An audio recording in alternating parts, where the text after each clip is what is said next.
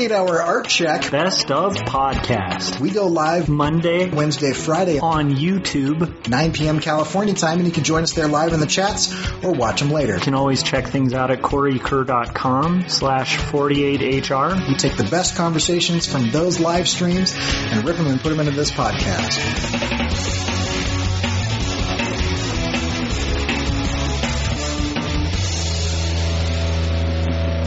Today's topic is processes and changing them up for different styles or different outcomes. And so I thought it might be interesting to just go around the table and maybe take like 30 seconds, just real fast, and we can dive in deeper on why and how and what and all that jazz. But just take like 30 seconds and go through like your basic process. So I'll start. My basic process is I'm going to rough something out. So I'll start with an idea, usually doing word lists. I'll get an image in my head or something like that, and I'll kind of rough it out a few times really fast, and I try to use like a lot of arm movement. Then I'll go to thumbs, and I can do that either on my iPad or do that in a sketchbook, and then I will take that and I'll put it down on what I'm going to pencil. I usually pencil digitally, and then I will print that page out and ink over the top of it, scan that ink in, and color it digitally. That's my typical process. How about you, Scott? What's your typical process? So I usually do my idea generation by using like nonlinear note taking, like a mind map. Start with the middle and then just kind of branch out from there. Then I'll get the general idea from that. Sometimes, depending on where this what kind of story it is, if it's sort of a story that goes from like point A to point B, sometimes I'll kind of map out the trajectory of the different characters in sort of a map. Like with my comic book Young and the Dead, it's all they're moving from one place to another constantly. So just to know where, and then sometimes the characters split up. So sometimes I will just make little indications of this character is over here at this particular time and vice versa. But when I kind of have that all planned out, then I go to a very rough, very small thumbnails, just to kind of figure out, where, what's kind of going on in each scene. And then based on that, I will kind of make a little larger thumbnail, go back over it, and really get my panels. And somewhere in between this, I do a script. But at this point, it's just kind of basically what's going on. And then once I kind of have that, then I'll go in and then I'll flesh out a script. And I usually go, I don't know if I would recommend this or not, but I usually do go full scripts, just because it's easier for me. And then from there, I usually take, I'm doing a different process now. I'm sure we'll get into it, but in the past, I'll take my thumbs and then I'll kind of blow them up and then on a tracing table. And then now I'm kind of trying to do more digital. And then I'll just start sketching out my pages. And then from there, it's just, pencils, inks, letters, colors, if I'm doing colors or gray tones or whatever. So, and then graphic design for whatever the book is and all that kind of stuff. Cool. How about you, Josh? What's your typical process? It's weird, and it varies based on the project. But I mean, the main thing that I tend to like to start with is a script, and generally that wasn't always the case. I used to kind of freestyle it and write it in thumbnails, and I just found that I ended up with a lot of like incoherent stories with plot holes and stuff because I was like forgetting some of the basics of like writing that you learn in like intro classes and stuff. Right. And because I was like kind of excusing it with like, well, but I'm doing art, and what I realized after doing that quite a few times, I realized like this just doesn't work. Like I actually have to have written scripts. Yeah. So I write a script like that's pretty vivid, and like if I have an imagery come to mind, I'll write it up. But it's not like a formal script, like a film script. So generally, I won't even put like the character name because I know the character, So I'll just put the dialogue, and then I'll have like a couple of action descriptions, or if I have a certain shot in mind, I'll write it down. And then, of course, that's free to change. So from there, I go to like these really indecipherable roughs or like thumbnails.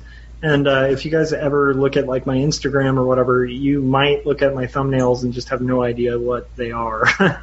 And in that case, it's like it's a weird thing, but like I've never been an artist who could thumbnail coherently.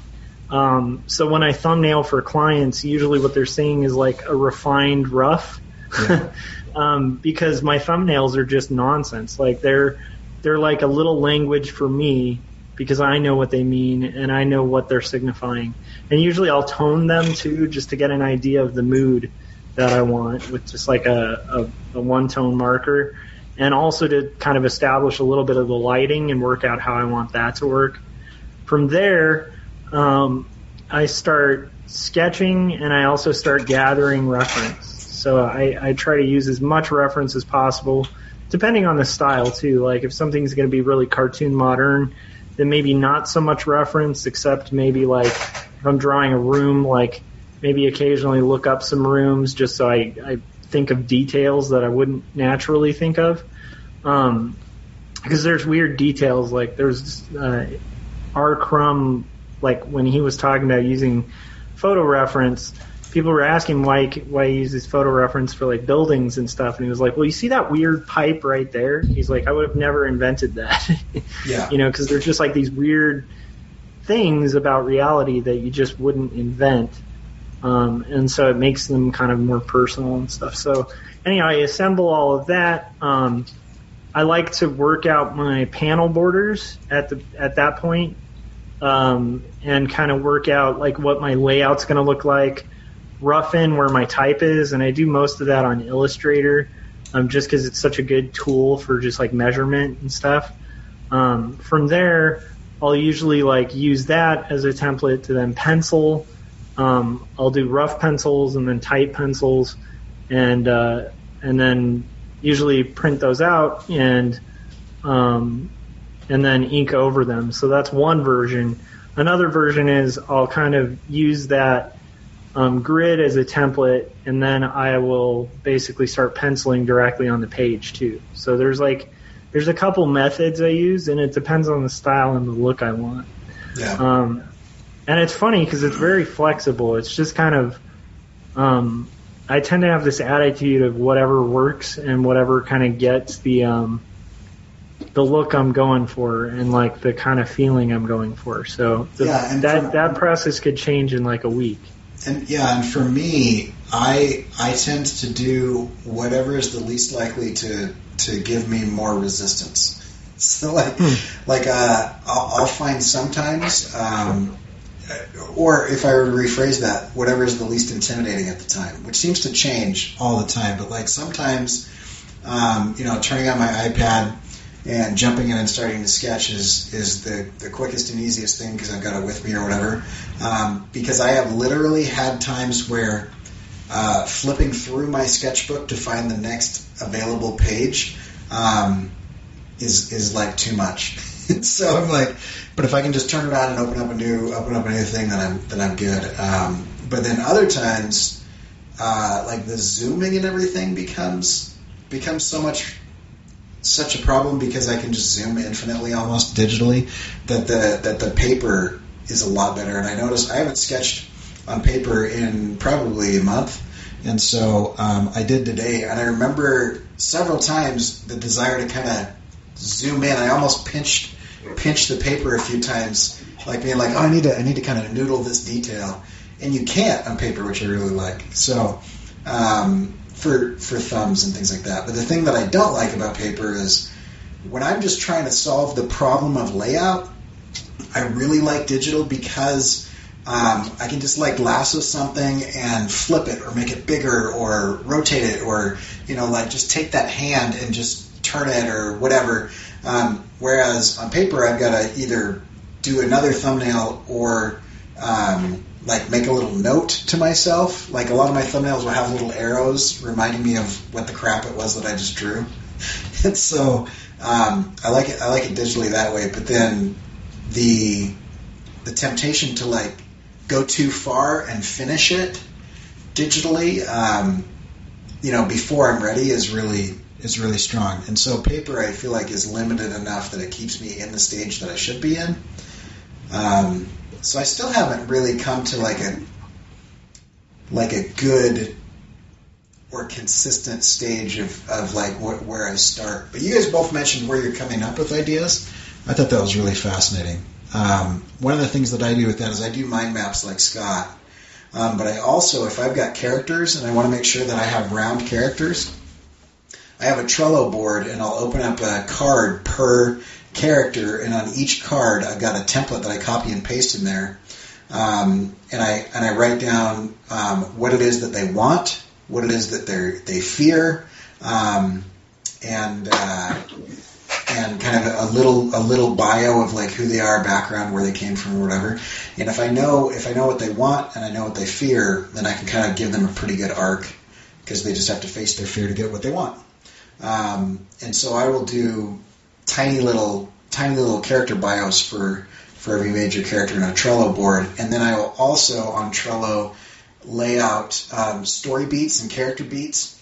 Like, this is when this person realizes this, or major events that happens, because I usually build kind of from scenes in my mind, like of what will work, but then I can reorder those and rearrange them because they're just cards, so it's really drag and drop.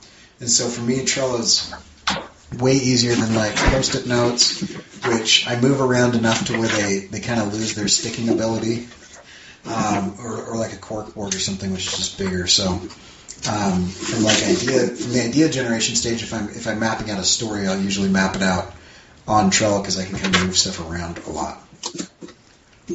So the other part of this topic that I thought would be interesting is when do you change your process, and why? Because I think there are times where we intentionally do something different than what we normally do, and it gives us different results. So Scott, is there a time where you are like, I normally do this, but this time I'm going to do something different because, and what is that and why? Yeah, so right now, my ongoing series, Young and the Dead, it's a kids versus zombies story. It's got some horrific elements in it because it's zombies, but it's more like a kid adventure, theme story like Goonies or, Monster Squad or Stranger Things, that type of thing. So It can get dark, but it's also a fun adventure. The story that I'm doing for the 100-day anthology project is a little darker. So I want to go with a little darker theme, and when I was in high school, like I'm sure most people when they're younger, everything you did was like ultra violent and like people cutting people's heads off and all that kind of stuff. And I kind of moved away. And what I'm doing now isn't violent like that, but it's still a very dark story. So I used to do a lot of black spotting and things like that, and heavy blacks and things like that. And with Young and the Dead, I kind of moved away from it. Most of it is just line art, but I think I'm going to experiment with some more, just heavy inks, heavy blacks, maybe some splatter effects, things like that, and maybe just try some different rendering techniques. So I'll see when I get to it. I want it to look different, but it's still maybe it's just the style of the way I draw, but a lot of the characters as I'm drawing them now still look like they could fit in the Young and the Dead world. But I think maybe when I actually start rendering them, and depending on the shadows and everything I add, hopefully they'll turn out to be a little different.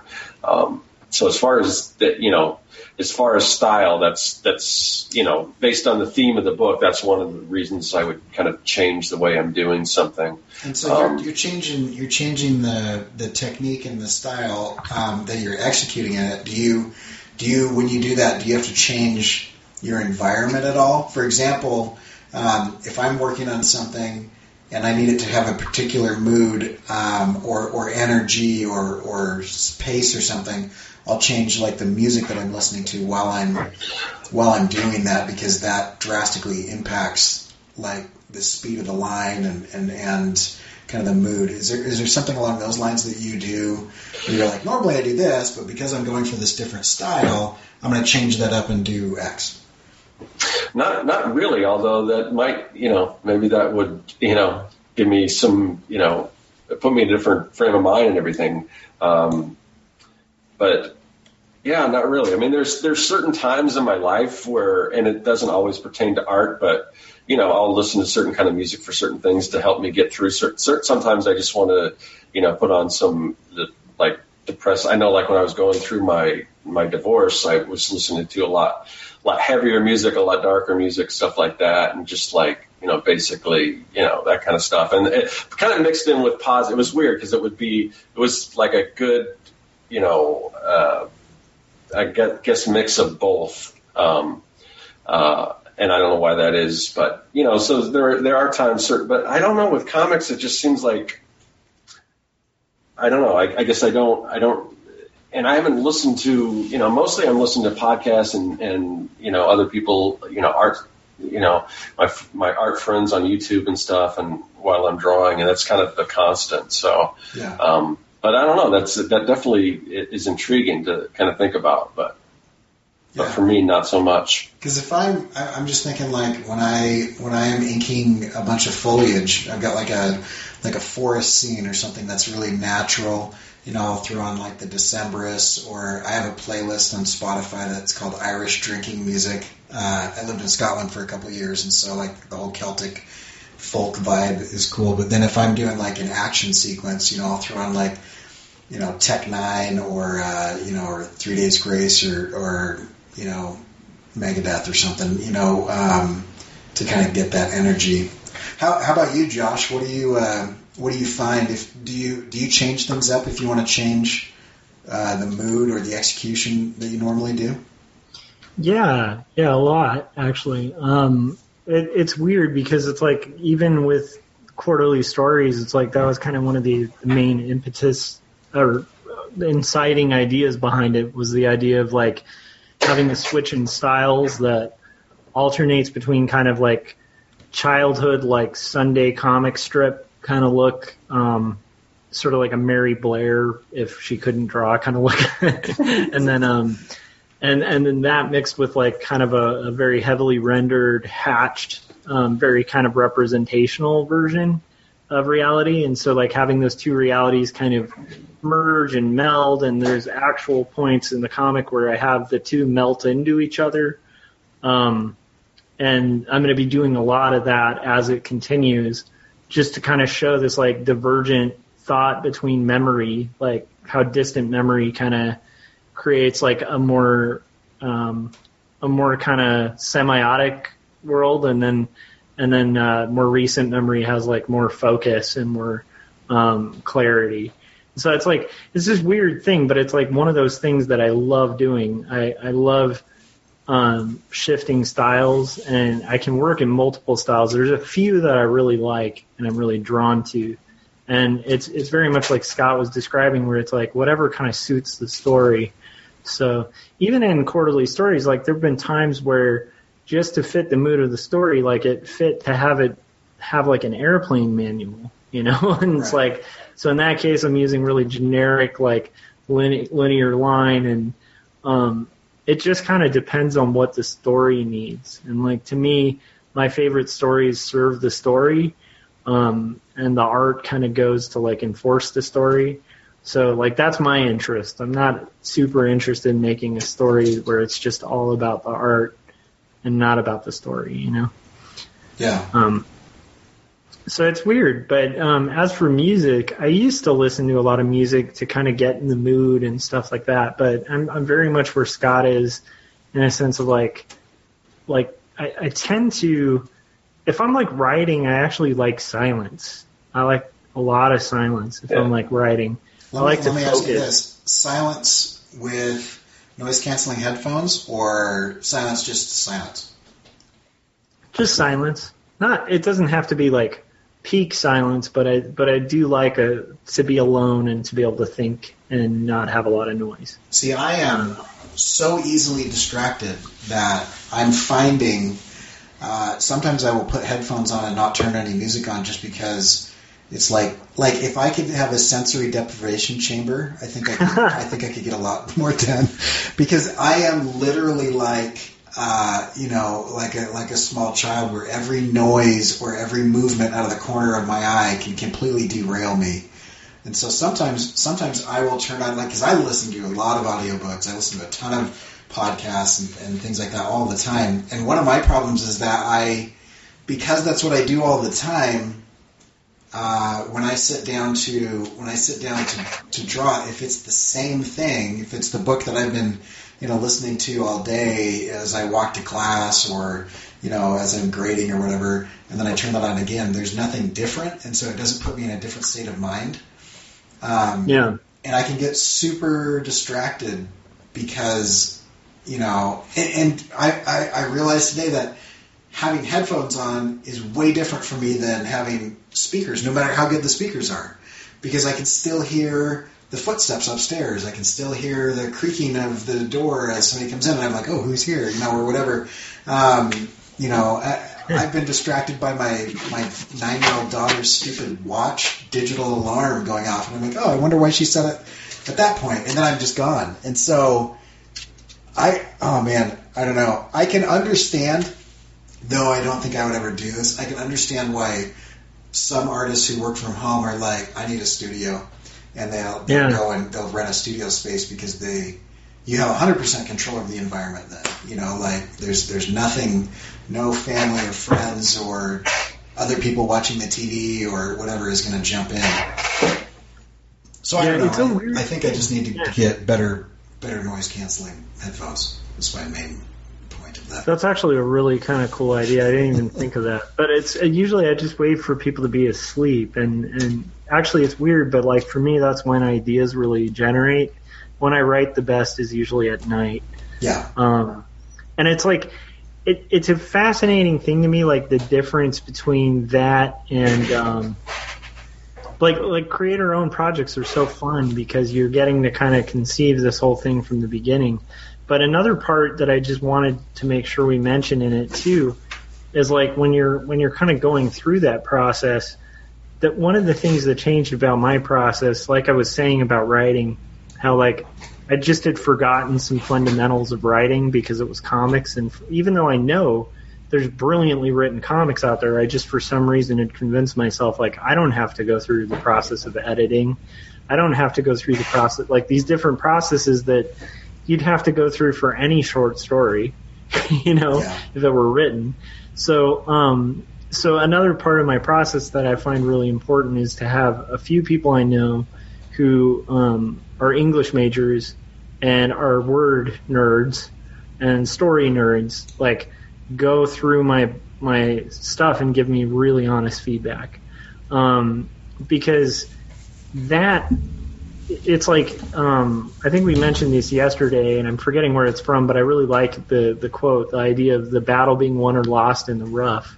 And that's true for the scripts, too. It's like if you're working with a really weak script, your art can be so good, and the story is not going to be polished enough from the art. Right. I mean, the art can do a lot, but like having a solid script, having a solid story, having solid text, it's like anything on top of that's art will suddenly be that much stronger. So like I always recommend, if you're tackling something, especially something that's really wordy, have an editor, have somebody you rely on who's going to like give you directly honest feedback. Like, hey, that doesn't work. Hey, that's a spelling error. Hey, that's redundant. Like just typical feedback, because it'll help.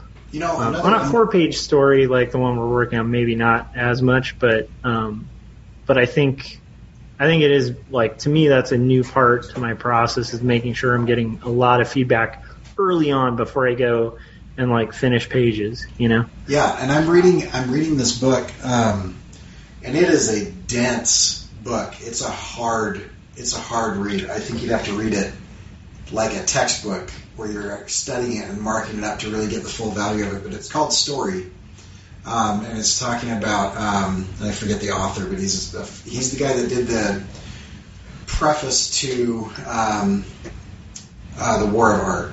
Anyway, he writes this book called Story, which is basically how to write a screenplay.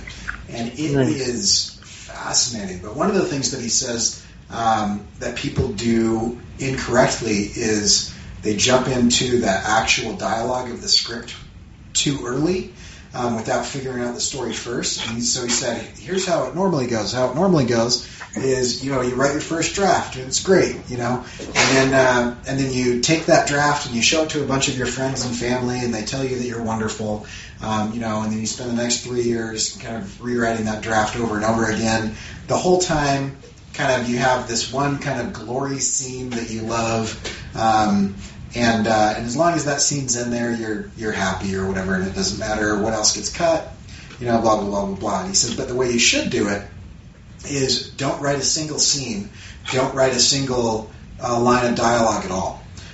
You should figure out all of the story beats, like what is it that you are trying to, and just write in bullet list form, the order of events and why, and how one thing carries into the next thing, so that you understand the structure of your story, and then meet with somebody that you really trust their opinion. And don't bring anything with you. They're not going to read over your words. Just take 10 minutes and tell them your story. And if you can't tell the story in 10 minutes, then it's too long and it's too crazy or whatever. Also, if at any point in time in your 10-minute story, the other person is getting bored, it's not a good story. If you can't tell it succinctly well and keep people engaged, then they're not going to stick around for 90 minutes to 2 hours to do that. They're going to get bored then too. He said, after you nail a 10-minute telling of the events of your story, then you can start writing the dialogue and whatever on that. And I thought that was really fascinating, because a lot of time we do get kind of fixated on this one panel or this one splash page or this one, I love this character that I just invented, or I've just spent, a week doing all of this world building and whatever, and so then you jump in and you haven't figured out, like, what the story is actually about, or what happens in the story that's important, or why. And you just fall in love with that scene or that line of dialogue, and everything kind of builds around that. Yeah, and I think the kind of thing you're describing, it's like you can accidentally end up with a decent story if you don't have a map. But the likelihood of reaching a destination without a map is pretty slim. Yeah. And so you're just slimming down the likelihood, and you're also increasing the amount of post-production, like edits you're going to have to do to make earlier points that maybe were just rambles suddenly significant. And you can do that, but it's like trying to kind of tie together a million threads, as opposed to if you know where you're weaving, it's like your threads are all tied by the end. And so at that point, editing's about polishing it rather than trying to find all the closed gaps that were missed. Yeah. And so you'll notice that with, serialized TV shows that are super fascinating, and then the finale is completely unresolved feeling. Yeah. And it's partially because there's a bunch of writers in that very position where they're we've been doing this thing for years, and then we diverged over here, and now we have to tie it all together. And it's a scary point to reach if you don't have a map. Whereas if you're on the map, you can be where am I again? Oh yeah, I'm right here.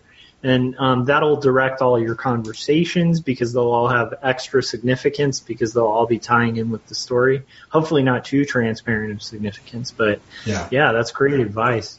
Well, and a really good example of what you're talking about is George Lucas's Star Wars, his original trilogy.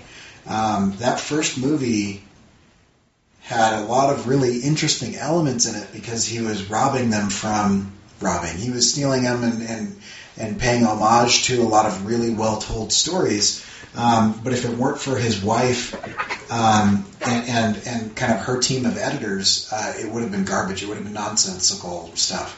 And she pulled it together and edited it in a way that made it coherent. And most people don't realize that actually is why it's a cohesively told story, is because the editor in post really pieced everything together in a way that made it like a logical narrative. Without that, it would have been like most of his experimental films, which looked beautiful and made no sense. And he intentionally says, I love kind of the avant-garde like art style where I don't have to tell a story. I just like making weird stuff on the screen. And then she's the one that came in and kind of pieced it all together. But if you want to avoid that, you start with good story arcs. Like what is it that, what are you trying to say in the story? Like, what is the point?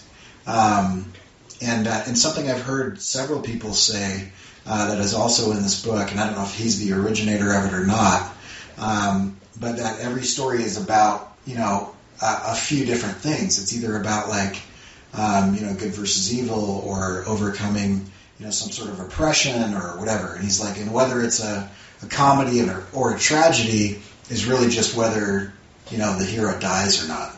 And it's kind of an interesting thing, but the idea that there are certain storytelling conventions, and when you should follow those and when you should break them is kind of interesting.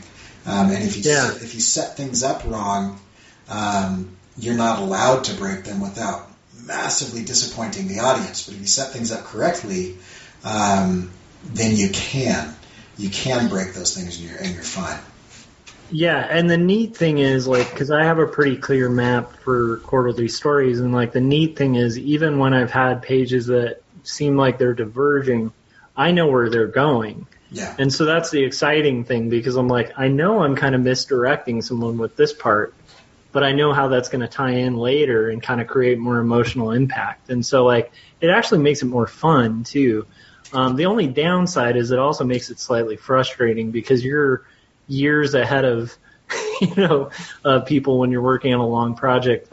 And like the one concern I have, because mine is going to be in multiple graphic novels, is like my first graphic novel is going to end slightly unresolved, and so I'm going to give it some kind of resolution just to like not leave the reader like super depressed, but at the same time it is going to kind of hang on a thread at the end, and that's going to be really interesting, because I'm not sure how people will respond to that, but I'm excited to kind of get there. I don't know, Scott. Like, what about you? Like with yours, you have your whole arc mapped out, right? More or less. I mean, I definitely know where the ending's going to be. There's a lot of things that I'm really worried about. I always worry about like plot holes and things like that, and sometimes those are just inevitable, but so there's a lot of like planning and everything to make sure I didn't, that I'm trying to cover all my bases and everything. And there's still a couple things that, like these next two issues, I'm going to have to write them both together, the whole script. Because I've got, like I said, I've kind of got the ending and I've got a rough idea of where they're going. But in order to make sure this whole thing, because right now, I've only have so much time to wrap everything out. So I need to kind of, make sure that I write those two issues together and all that. And, and there's something that I introduce in this issue 4 that's coming up.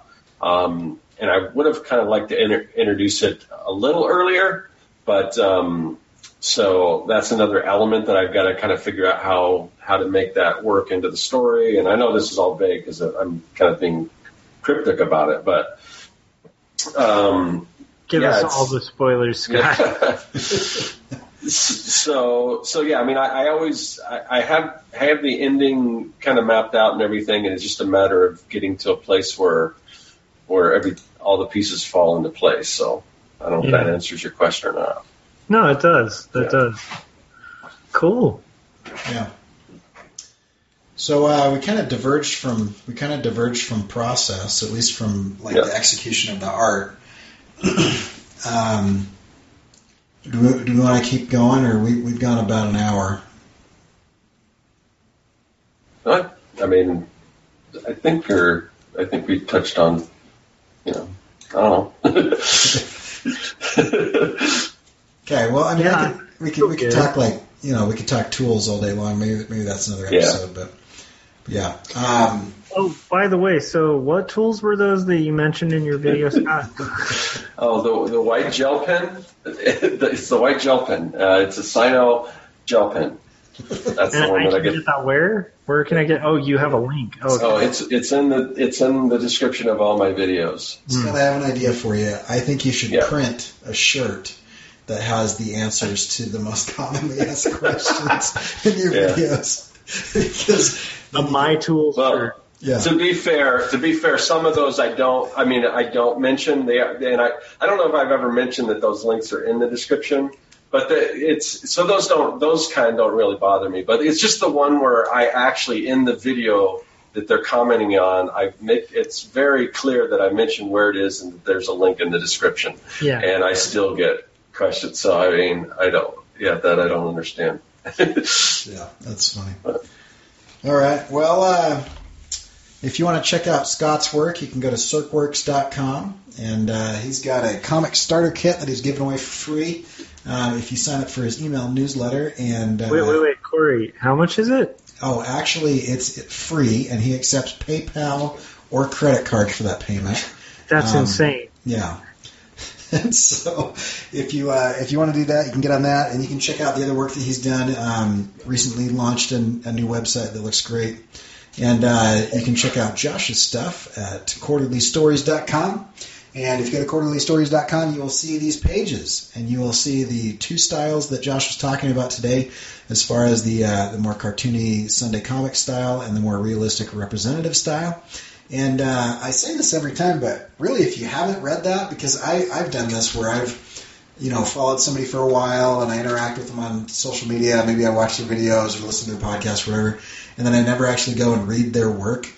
Go read Scott's work and go read Josh's work, because it's really good. It's really entertaining. And as always, you can find my stuff at CoreyKerr.com. I've got all kinds of things there that you can just go look at.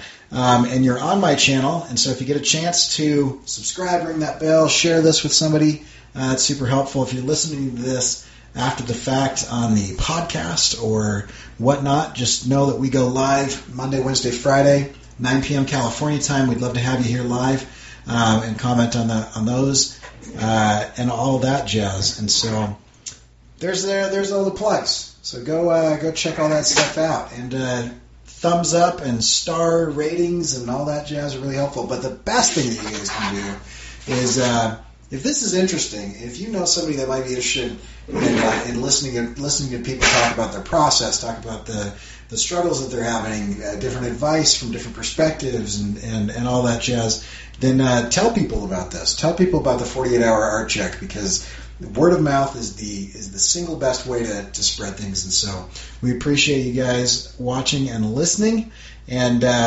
we'll catch you guys in a few days. Bye.